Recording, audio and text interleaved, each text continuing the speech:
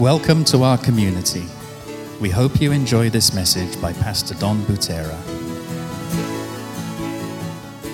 We're entering a new series, and I'm calling it Walking in the Miraculous. Ya, kita memasuki seri baru ya. Jadi judulnya adalah Walking in the Miraculous atau berjalan di dalam keajaiban. And so for this week and the month of July, we're going to be praying for, seeking, and asking God to do miracles in our lives. Jadi untuk minggu ini dan untuk selama bulan Juli ke depan kita akan berdoa, kita akan mencari hadirat Tuhan, kita akan mencari mukjizat. How many need a miracle this morning?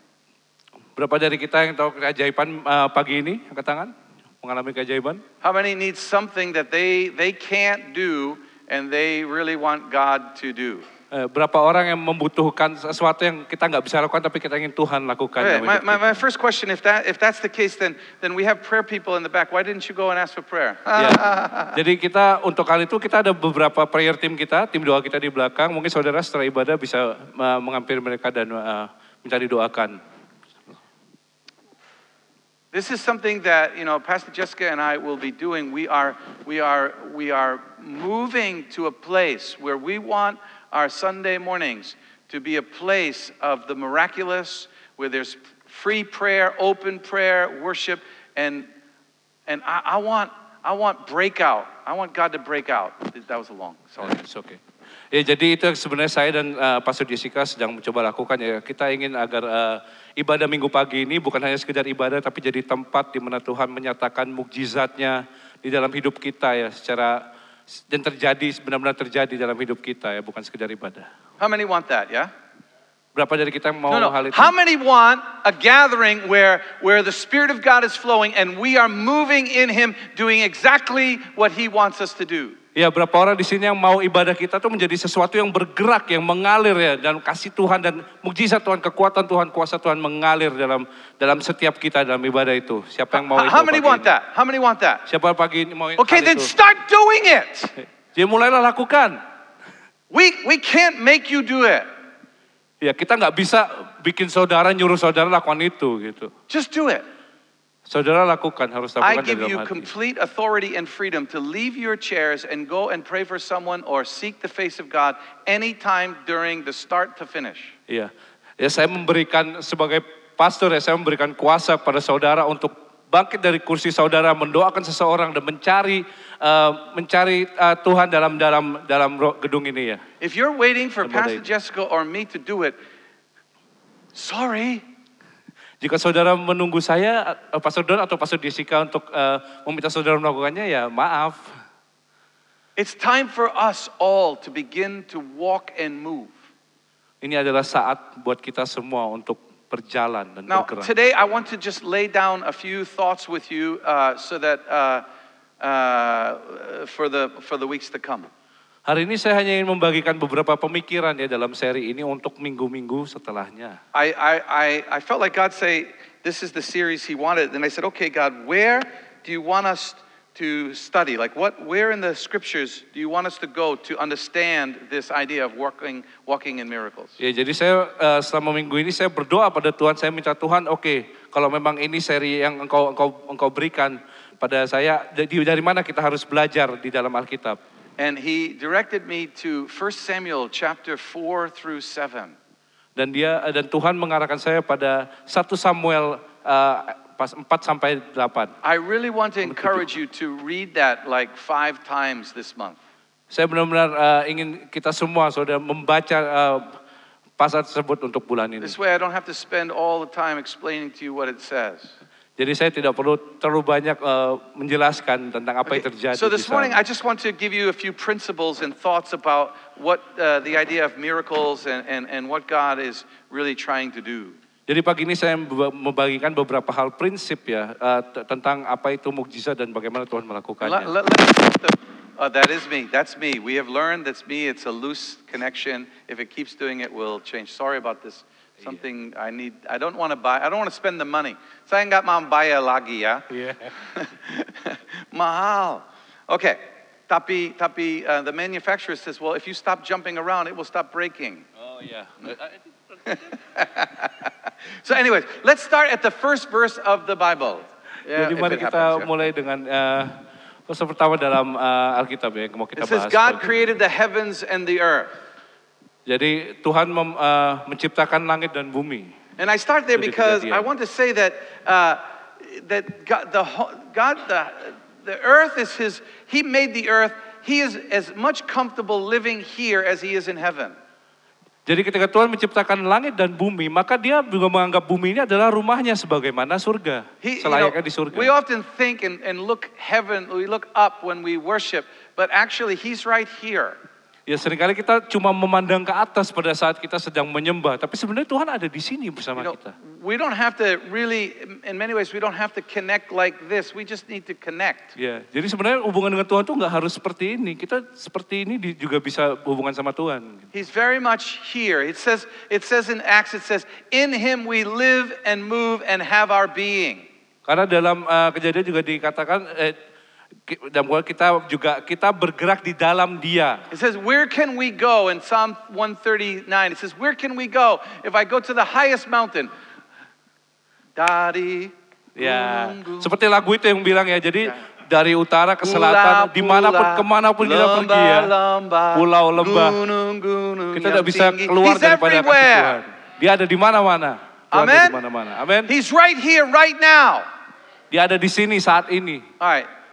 Look over to your right and say, hi, Jesus, I'm glad you're here. Ayo kita lihat kiri dan kanan kita dan katakan, halo, Tuhan Yesus ada di sini bersama kita loh. Gitu. I'm not asking you to look at the person. Jesus is right here. He's right next to you. Jadi ya, Tuhan ada di samping saudara saat ini. I remember this one lady said to me, she said, every week I came to the gathering, I always knew that Jesus was right next to me. Ya, ada satu orang pernah berkata pada saya bahwa setiap kali orang itu pergi ke ibadah, dia tahu Tuhan Yesus duduk di samping. And yet one day I walked in and I realized He wasn't next to me, He was in me. Dan katanya kemudian pada satu hari dia berjalan dan dia sadar bahwa Tuhan tidak hanya ada di sampingnya, tapi juga ada di dalam. The King of Kings and the Lord of Lords, Raja the segala Alpha raja, and Omega, Alpha dan Omega, lives in you. ada di dalam kita. His Tinggal power di dalam and kita. creative might is in you. Kuasanya ada dalam kita. Amen? Amin.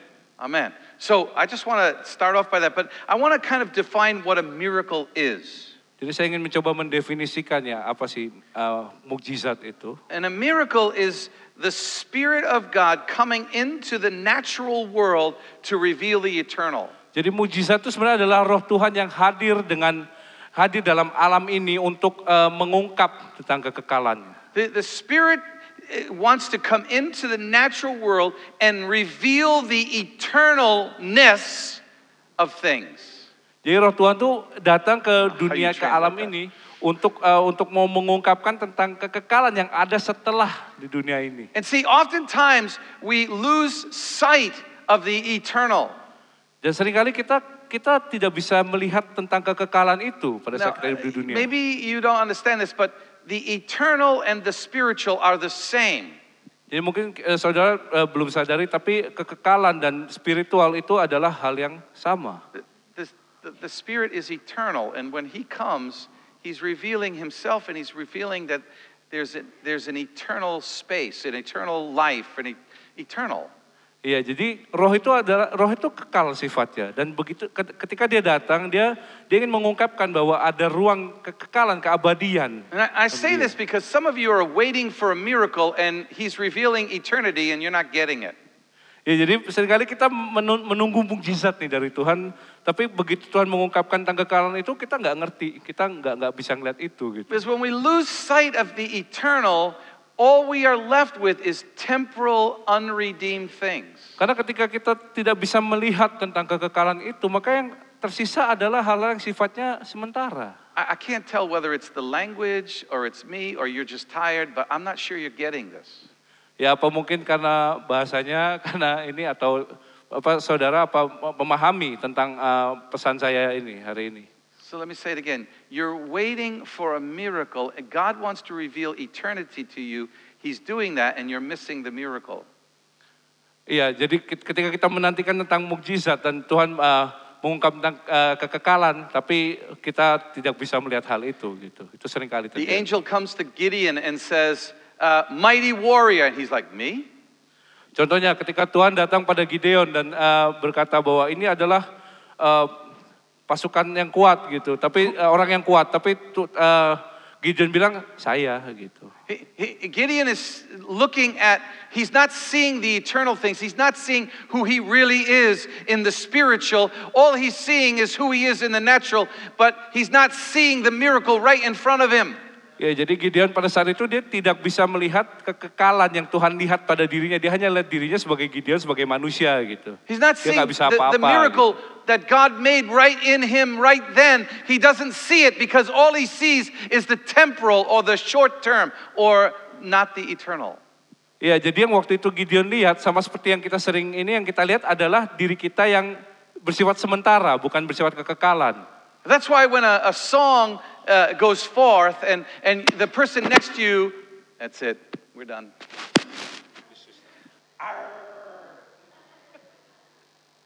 Can you translate that?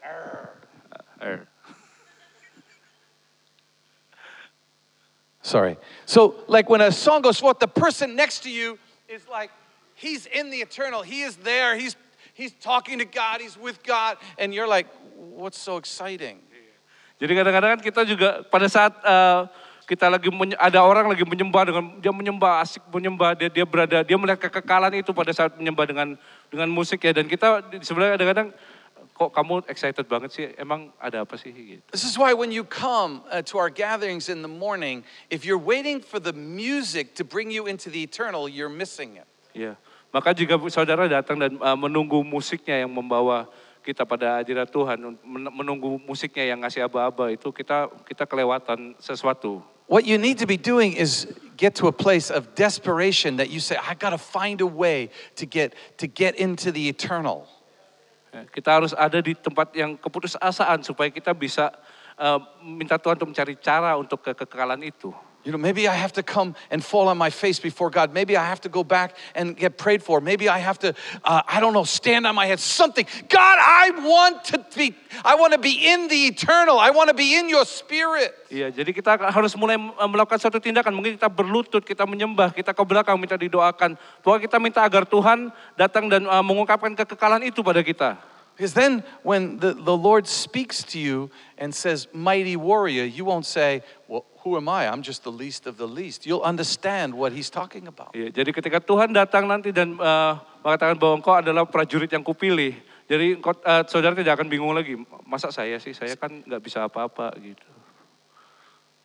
Moses, he stands in front of the burning bush and God says, I will deliver the Israelites through you.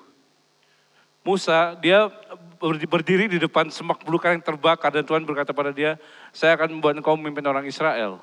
God is seeing the eternal. He's seeing what will happen through Moses. He's seeing it all. And Moses says, send someone else. I can't do it. Jadi waktu itu Tuhan sudah jelas-jelas bilang sama Musa, engkau adalah orang yang kupilih untuk memimpin sebuah bangsa. Tapi Musa malah bilang, pilih orang lain deh Tuhan, kayak saya nggak bisa. He realized that Moses actually insults God when he says that. Jadi ketika Musa mengatakan itu, dia sebenarnya menghina Tuhan. He's insulting God. God's like, what are you talking about? I can see the whole future. I can see the whole eternity. I can see it all. And you're insulting me. Iya, jadi kayak Tuhan tuh bilang, maksud kamu apa? Saya udah ngeliat masa depan kamu, saya udah ngeliat kamu bahkan sampai ke kekekalan gitu loh. Kenapa kamu masih nggak percaya? We insult God when we forget about the eternal. Ketika kita tidak bisa melihat kekekalan, kita sebenarnya menghina Tuhan. I feel like I'm throwing out truth bombs. You're not getting them, but that's okay. We'll get there. Yeah. That was good. What was good? That was like really good truth that I'm not sure you're catching yet, but you'll get it. It was a good message. It's okay. I'm just talking. Saya just, bercakap diri sendiri. It's okay. So we're going to talk about 1 Samuel chapters 4 through 7. Jadi kita akan bicara tentang 1 Samuel pasal 4 sampai 7. I just want to give you the basic story. Saya memberikan gambaran kisah yang basic. So the Israelites are about to face the Philistines. Jadi ini adalah cerita adalah kisah ketika bangsa Israel berperang melawan bangsa Filistin. They're in war, they're going to war, they go to war and they lose the battle. Dan mereka berperang berkali-kali, berulang kali mereka kalah. And then they're like, oh, why did we lose? Why did God cause us to lose? Dan mereka bertanya-tanya, kenapa Tuhan membiarkan kita kalah? Kita kan bangsa yang terpilih. Gitu. So then they get this idea. They said, we'll put the ark of God out in front of us because we always win when the ark is in front of us. And so they put the ark out there and they lose again and they lose the ark. The Philistines take the ark into their camp. Jadi waktu itu mereka kira bahwa tabut perjanjian, Ark of God yang Tuhan berikan itu adalah sesuatu yang akan membuat mereka menang. Dan mereka pada saat perang, mereka meletakkan itu tapi kalah lagi sampai terakhir tabut itu malah bisa direbut oleh bangsa Filistin. And the Israelites are defeated people, and then we see what happens when the ark of God goes into the Philistines' camp in the next chapter. Ya, jadi di pasal berikutnya kita bisa lihat apa yang terjadi pada bangsa Israel. Mereka panik ketika tabut perjanjian itu diambil bangsa Filistin ke kemah mereka. They march the ark into the temple of Dagon, and they think that they've won, and Dagon is way over the ark, and then all of a sudden, the next morning they see Dagon on the floor destroyed, yeah? Iya, jadi mereka bangsa Filistin meletakkan tabut yang kecil itu di kuil Dagon. Jadi Dagon itu patungnya besar, tabutnya kecil gitu. Dan mereka kira ini kecil banget nih, nggak ada apa-apa di hadapan Dagon nih. Tapi mereka nggak tahu hari berikutnya patungnya runtuh dan semacam. And the presence of God breaks out into the enemy camp, and he destroys the idol.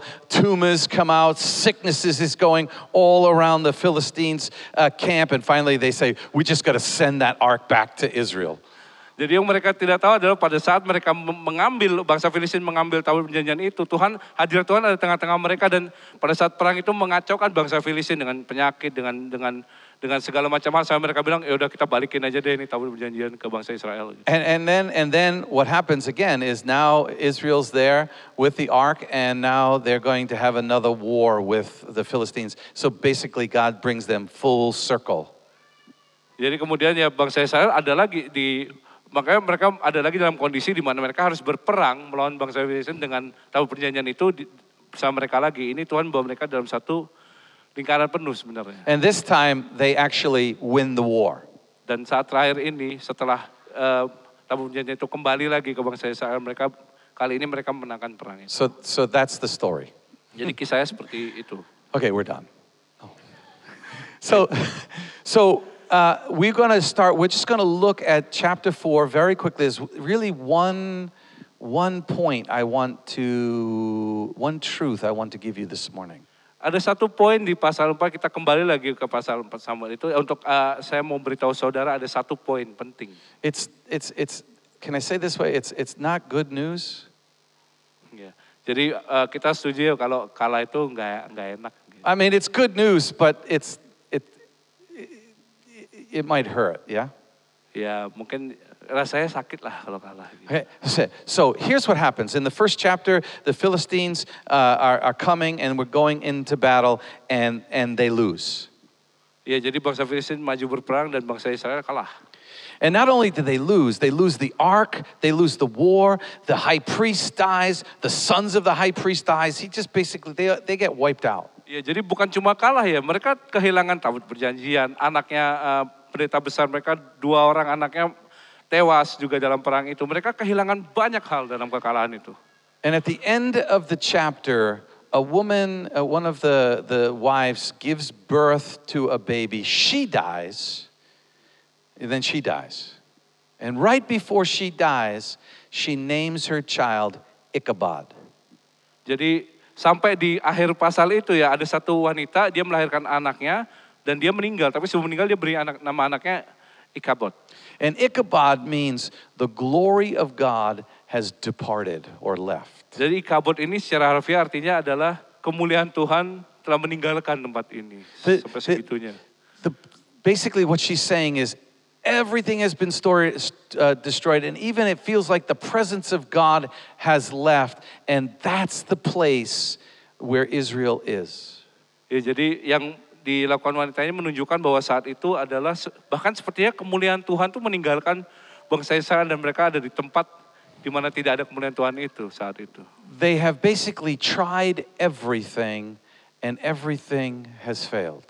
Mereka mencoba segala macam cara pada saat untuk menang, tapi semuanya gagal. Now when I asked you earlier, do you need a miracle? My guess is you have tried many things in this situation, but you have there's no relief. There seems to be just failure or no movement. Jadi ketika saya tanya saudara apa pada saat saudara menantikan mukjizat, saya tahu kayak saudara sudah melakukan banyak hal untuk mencapai apa yang saudara inginkan itu, tapi semuanya tidak. You know, maybe you need a financial miracle, and you've tried everything. You've tried your business over again and over again. You've tried different things, and everything seems to be failing. Ya mungkin contohnya kayak butuh mukjizat, saudara butuh mukjizat di finansial saudara. Saudara mencoba bisnis ini, bisnis itu, dan dengan kuatan saja semuanya gagal. And you're asking God, why did we lose? I've tried, God, I'm trying everything and everything is failing. You know, Ichabod. Ya jadi, dan saudara mungkin berteriak pada Tuhan ya, Tuhan saya mencoba semuanya, kenapa Tuhan saya gagal dan gagal lagi? Inilah Ichabod. You know, maybe you've prayed for your child and nothing seems to be changing and they still seem to be not following God, or whatever situation you've done, you've tried everything. Dan mungkin juga saudara berdoa pada anak saudara atau saudaranya saudara untuk dan mereka tetap melakukan hal-hal yang tidak sepantasnya, mereka belum mau mengenal Tuhan. Pokoknya banyak situasi, banyak keadaan. You're in a place of desperation. Saudara ada di tempat menawar keputusasaan. Can I say this to you?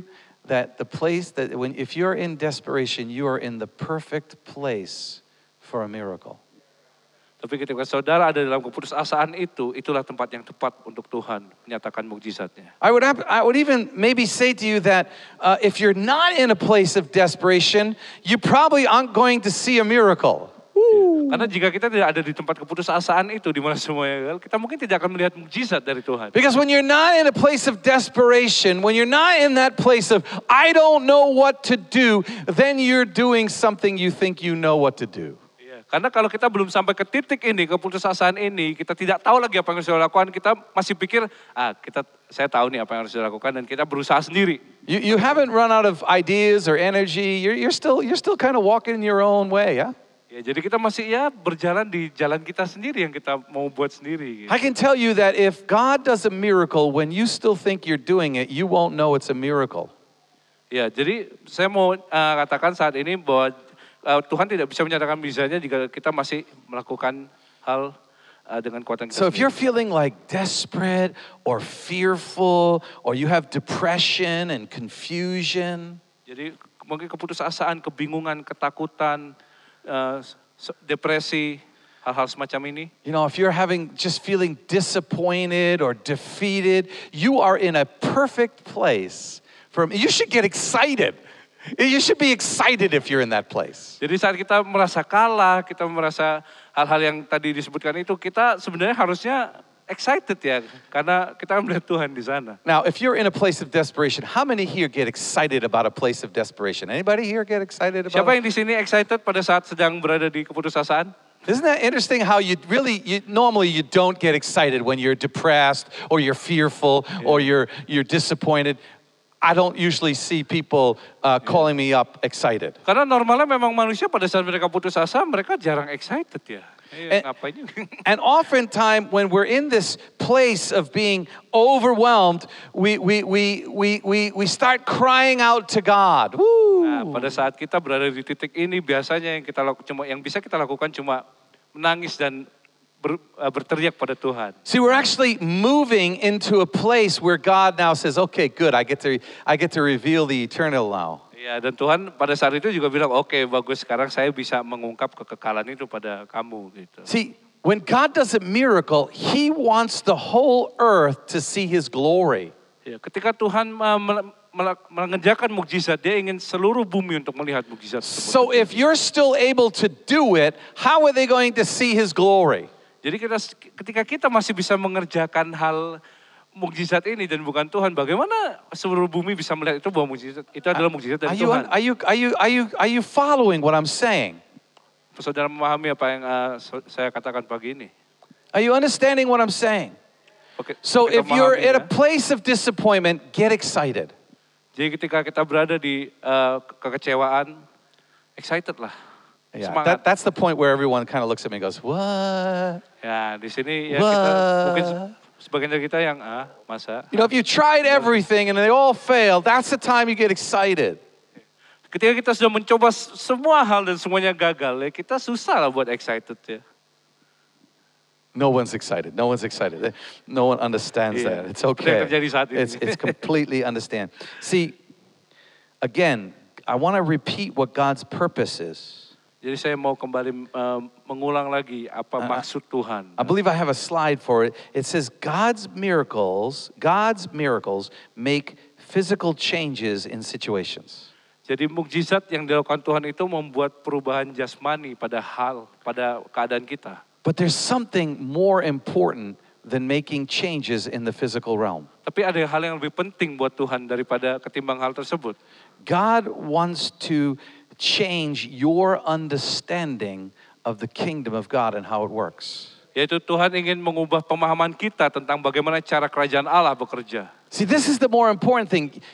God is going to make a physical change in the world, but He's more concerned about your understanding of who He is. Ya, jadi ini adalah hal yang terpenting ya. Tuhan akan membuat perubahan yang kentara ya dalam keadaan kita melalui mukjizatnya. Tapi Dia ingin saudara lebih memahami tentang bagaimana cara Dia bekerja. Let me try to do it through the scriptures. Maybe it'll help. Yeah. Ya, mungkin lewat perikop berikut saya mau menjelaskan In 1 Samuel chapter 4 verse 3, I think we have that scripture. Yeah. Would you read that, please? Ya, dalam 1 Samuel 4 ayat 3.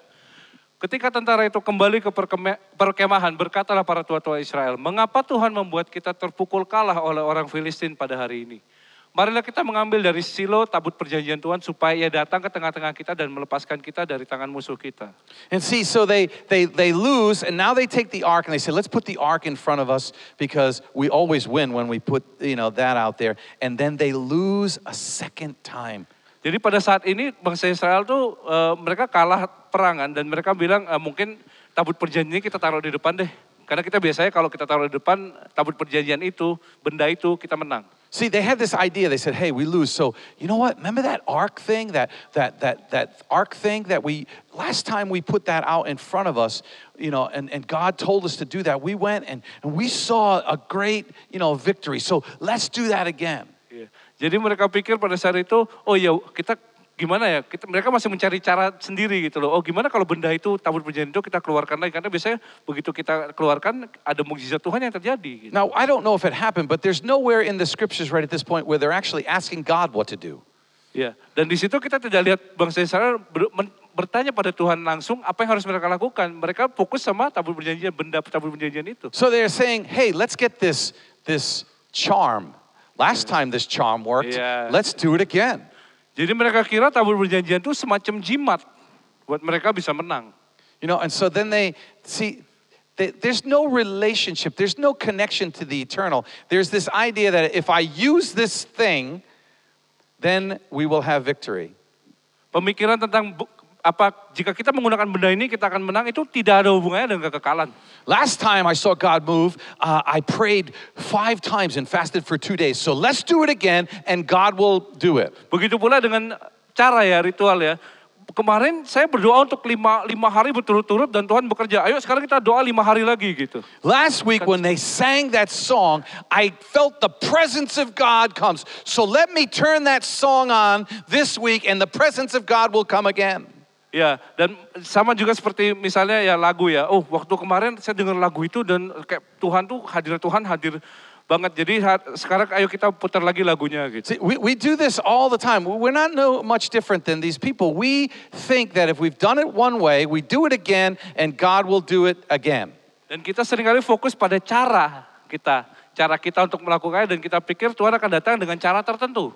And here's the whole point. I've set this all up to give you this one point. And so if you're sleeping, wake up. This is the time. Iya, jadi kita tertidur ya.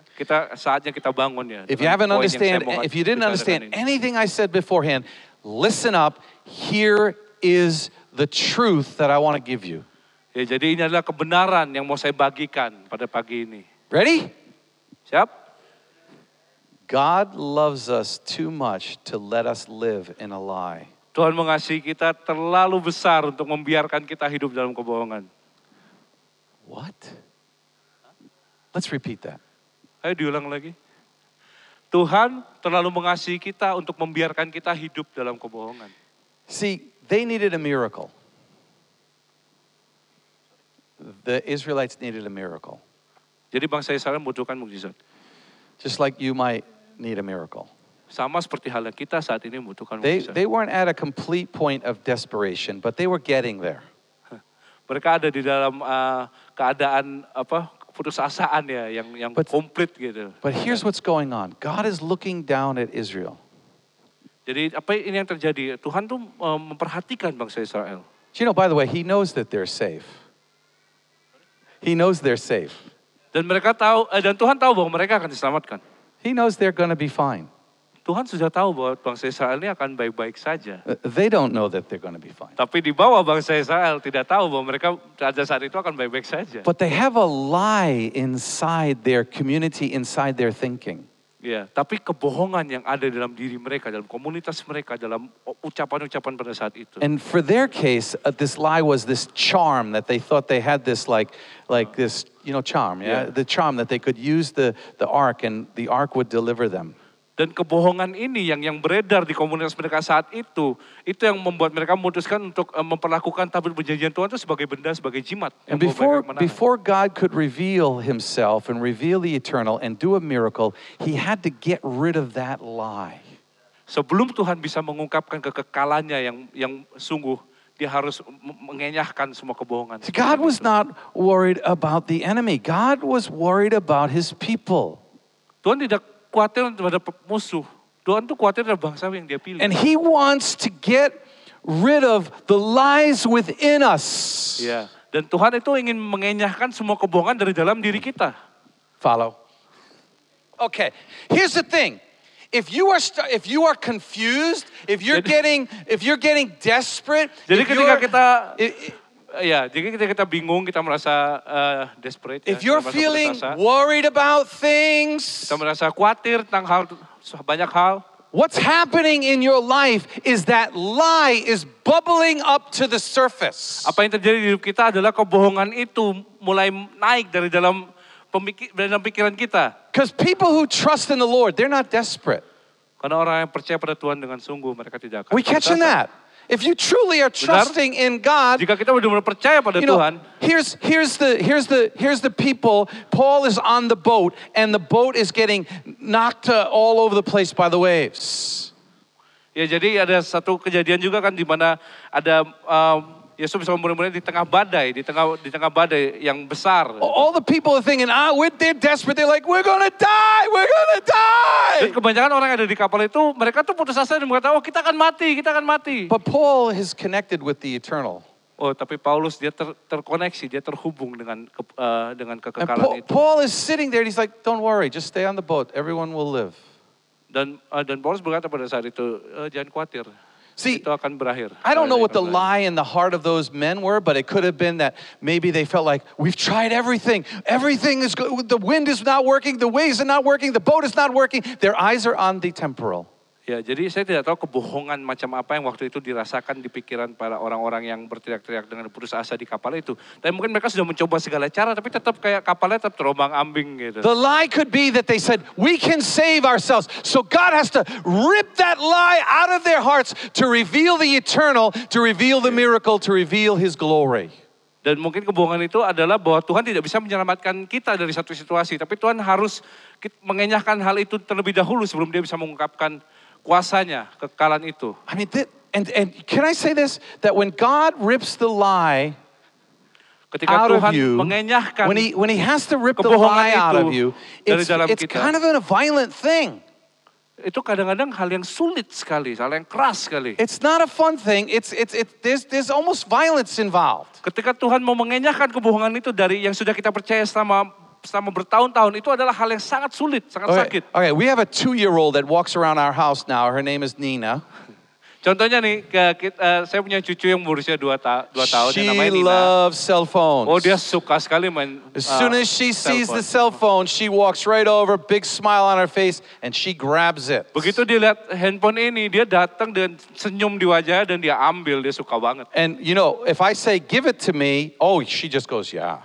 Dan ketika saya katakan berikan pada saya dan dia hanya oke. No, she doesn't. Enggak. She runs from me and holds on to Dia it. lari dari saya, saudara. To a Dia time tidak where mau I- saya ambil HP itu dari dia. To a place where I have to like just reach down, I have to kind of rip it out of her hand, Kadang-kadang and bahkan she doesn't like it. Ya bahkan saya harus ambil rebut dari tangannya dan dia nggak suka hal itu. We want miracles, but we got lies in our heart, and God wants to get rid of those so He can reveal His eternal nature to you. Kita mau lihat mujizat, tapi kalau kita masih ada kebohongan itu dalam diri kita, You Tuhan see- harus merebutnya dari dalam diri kita sebelum dia menunjukkan kesalahan itu. See, okay, I'm trying to give you something. I'm hoping you're catching this. Saya harap saudara menangkap maksud saya pagi ini. When God does a miracle in your life, Saat Tuhan melakukan mujizat dalam hidup. I mean, you're God, I'm financial need, I need a miracle. Ya, Tuhan, saya sedang keuangan saya morat-marit, saya butuh mujizat. Or I have, I don't know, I'm sick, or my family's Saya in trouble. I don't know what it Keluarga is. saya dalam masalah. Banyak situasi yang terjadi dalam hidup You know? kita. You know God's not worried about that. Tapi saudara harus paham bahwa Tuhan tidak khawatir terhadap hal-hal itu. First He looks down at you and He says, well, you're going to live forever. What are you worried about? Dan pertama-tama dia akan melihat saya dan engkau akan hidup kekal bersama saya. Apa yang kau khawatirkan gitu. I don't know about that. Doesn't that relax you? Ketika kita memikirkan hal itu enggak bikin kita rileks gitu. Oh iya ya. So when God does the miracle in your life, He's not really worried about fixing whatever you're worried about. Jadi ketika Tuhan mau mengerjakan mukjizat dalam hidup kita, dia tidak khawatir untuk memperbaiki hal yang kita khawatirkan. What He wants to do, Apa yang mau ia lakukan? He wants to heal your image of who He is. Ia ingin memulihkan image saudara tentang siapa dia sebenarnya. That was pretty good. That was pretty good. Ya, message Yeah. ini. See, He wants to heal the image in you of who He is. That's what the problem is. It's not the thing you're praying for. Jadi masalah bukan pada hal yang saudara doakan itu, tapi bagaimana image kita terhadap Tuhan itu yang Tuhan mau pulihkan. Because once you understand and you have a revelation of His image, woohoo! Karena You, begitu kita you won't be memahami, praying for that miracle anymore. You'll be walking in a whole new realm. kita memahami hal itu, kita tidak akan lagi berdoa untuk mujizat, tapi kita akan berjalan di ranah yang baru. And then He'll do the miracle. Dan kemudian dia akan melakukan And then mukjizat. He'll do the miracle to show everyone else Untuk menunjukkan- about that. And then you can display who He is. Iya. Dan dia akan dengan otomatis dia akan mengerjakan mukjizat itu dalam hidup saudara supaya saudara semua orang bisa melihat kuasanya Tuhan melalui hidup saudara. I hope you're catching this. Ya, saya harap saudara. So I'm going to stop here because these guys are out here and they're saying Ya, shut jadi up. karena worship team sudah naik, itu tandanya saya harus turun. But I want to kind of summarize because this is a walk. We're going to take a walk for the month. Please walk with me. Saya mau rangkum sedikit ya, karena kita akan berjalan di dalam seri ini untuk bulan Juli ke depan. So the first thing is I want you to get excited if you're desperate and fearful. Yang pertama, saya mau kita semua mencoba untuk excited ketika kita berada dalam titik keputusasaan. But I also want you to just try everything you possibly can try so that you become desperate if it's not working. Tapi saya juga mau saudara mencoba segala kekuatan saudara sendiri untuk memecahkan masalah itu sampai ke titik benar-benar keputusasaan. And Nggak bisa we'll apa-apain. talk about some other principles, but I'll just say this. And then simply surrender and trust God.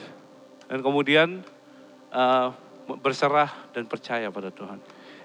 And start concentrating on understanding who He is. That's the miracle. Dan mulailah berkonsentrasi, mulailah fokus lebih untuk memahami, mengerti siapa Tuhan sebenarnya. I believe God's going to do miracles this month. I've been praying for it. Saya percaya Tuhan akan melakukan banyak mukjizat di This bulan month ini. I'm going to be fasting and praying for them. Bulan ini Pak Sudon akan berpuasa dan berdoa untuk hal tersebut. Next week we're going to do a whole different thing when it comes to worship. So you need to get here on time. Ya. Jadi minggu depan kita akan melakukan hal yang sangat berbeda di dalam worship. Jadi mungkin saudara bisa lebih tepat waktu datangnya untuk We're going to menikmati be hal itu. opening up this place for, I'm actually praying for breakout. Breakout of the Jadi kita akan Spirit. membuka tempat ini, kita akan mau melihat kuasa Tuhan nyata, mau melakukan breakthrough. It won't happen unless you get desperate. Dan hal itu nggak akan terjadi kalau kita belum benar-benar putus asa. And Dan percaya then benar. when he reveals who he is, it's time to start rejoicing. Dan ketika dia mulai mengungkapkan dirinya sendiri. Itu That's why here's the disciples, you know, God leaves and he goes up into heaven. He gets resurrected and then Jesus, you know, ascends up to heaven. Jadi ketika para murid melihat Tuhan Yesus bangkit di hari ketiga dan naik ke surga. And he says, go to the upper room. And I can just picture, it's probably Peter. I can picture Peter. Saya bisa membayangkan waktu itu Petrus ya. First day, Peter's like, God's gonna move. And he's all day praying, God's gonna move, God's gonna move. Dan Petrus pada saat itu yang saya bayangkan adalah dia berdoa sepanjang hari, Tuhan akan bergerak, Tuhan akan bergerak. You know, second day, you know, he's there and he gets the worship leader. Come on, we gotta press in. He's gonna move today. Begitu pula di hari kedua ini sebelum Tuhan Yesus bangkit lagi, Tuhan Yesus akan bangkit. Dia percaya itu sepenuhnya, dia bernyanyi, dia mengajak It says that it was 10 days before the Spirit fell. Dan ada 10 hari katanya. I have a feeling by day 9 they were ready to quit and they're like, come on, we've been praying, God, we've been waiting on you, we've been, and they're desperate. Ya. Dan pada saat itu mereka berdoa dengan keputusasaan, tapi mereka juga excited gitu. And then the Spirit of God falls. Dan pada kemudian hadirat Tuhan tuh, Roh Tuhan. And miracles begin to break out. Dan mukjizat mulai They start ada di mana-mana. speaking in other languages that they never Mereka mulai knew. berbicara di bahasa lain yang mereka tidak tahu. Not one of them said, wow, great miracle. Dan gak ada satupun dari mereka yang berdoa untuk mukjizat. What does Peter say at this point?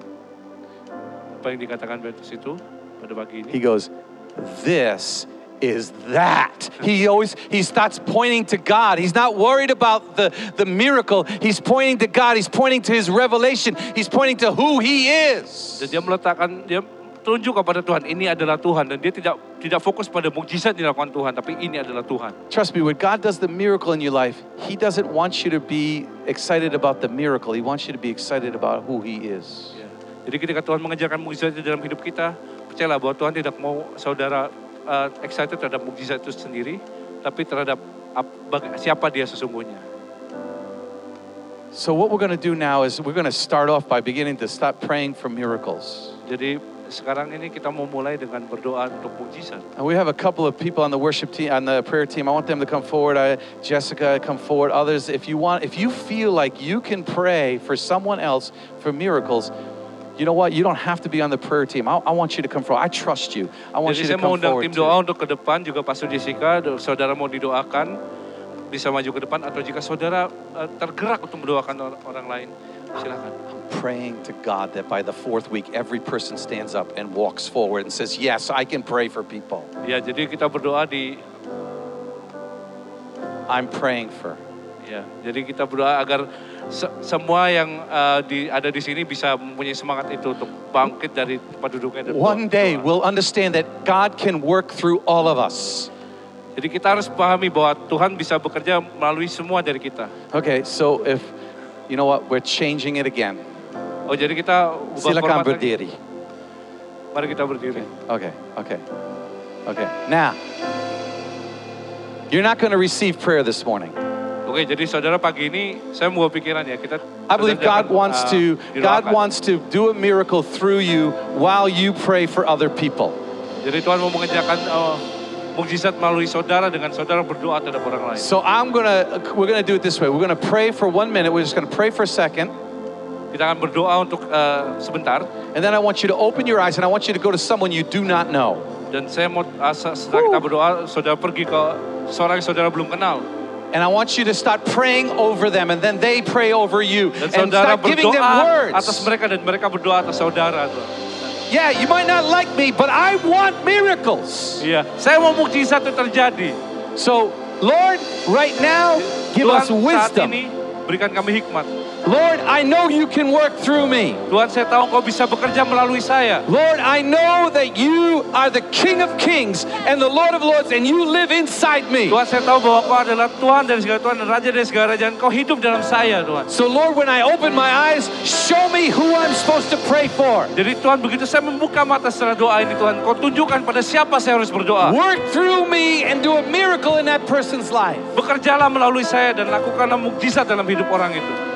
In Jesus' name. Di dalam nama Yesus. Now open your eyes and go Saudara-saudara, pray buka for mata saudara someone right dan now. doakan seseorang yang belum That is saudara, a command, belum that's kenal. not a wish.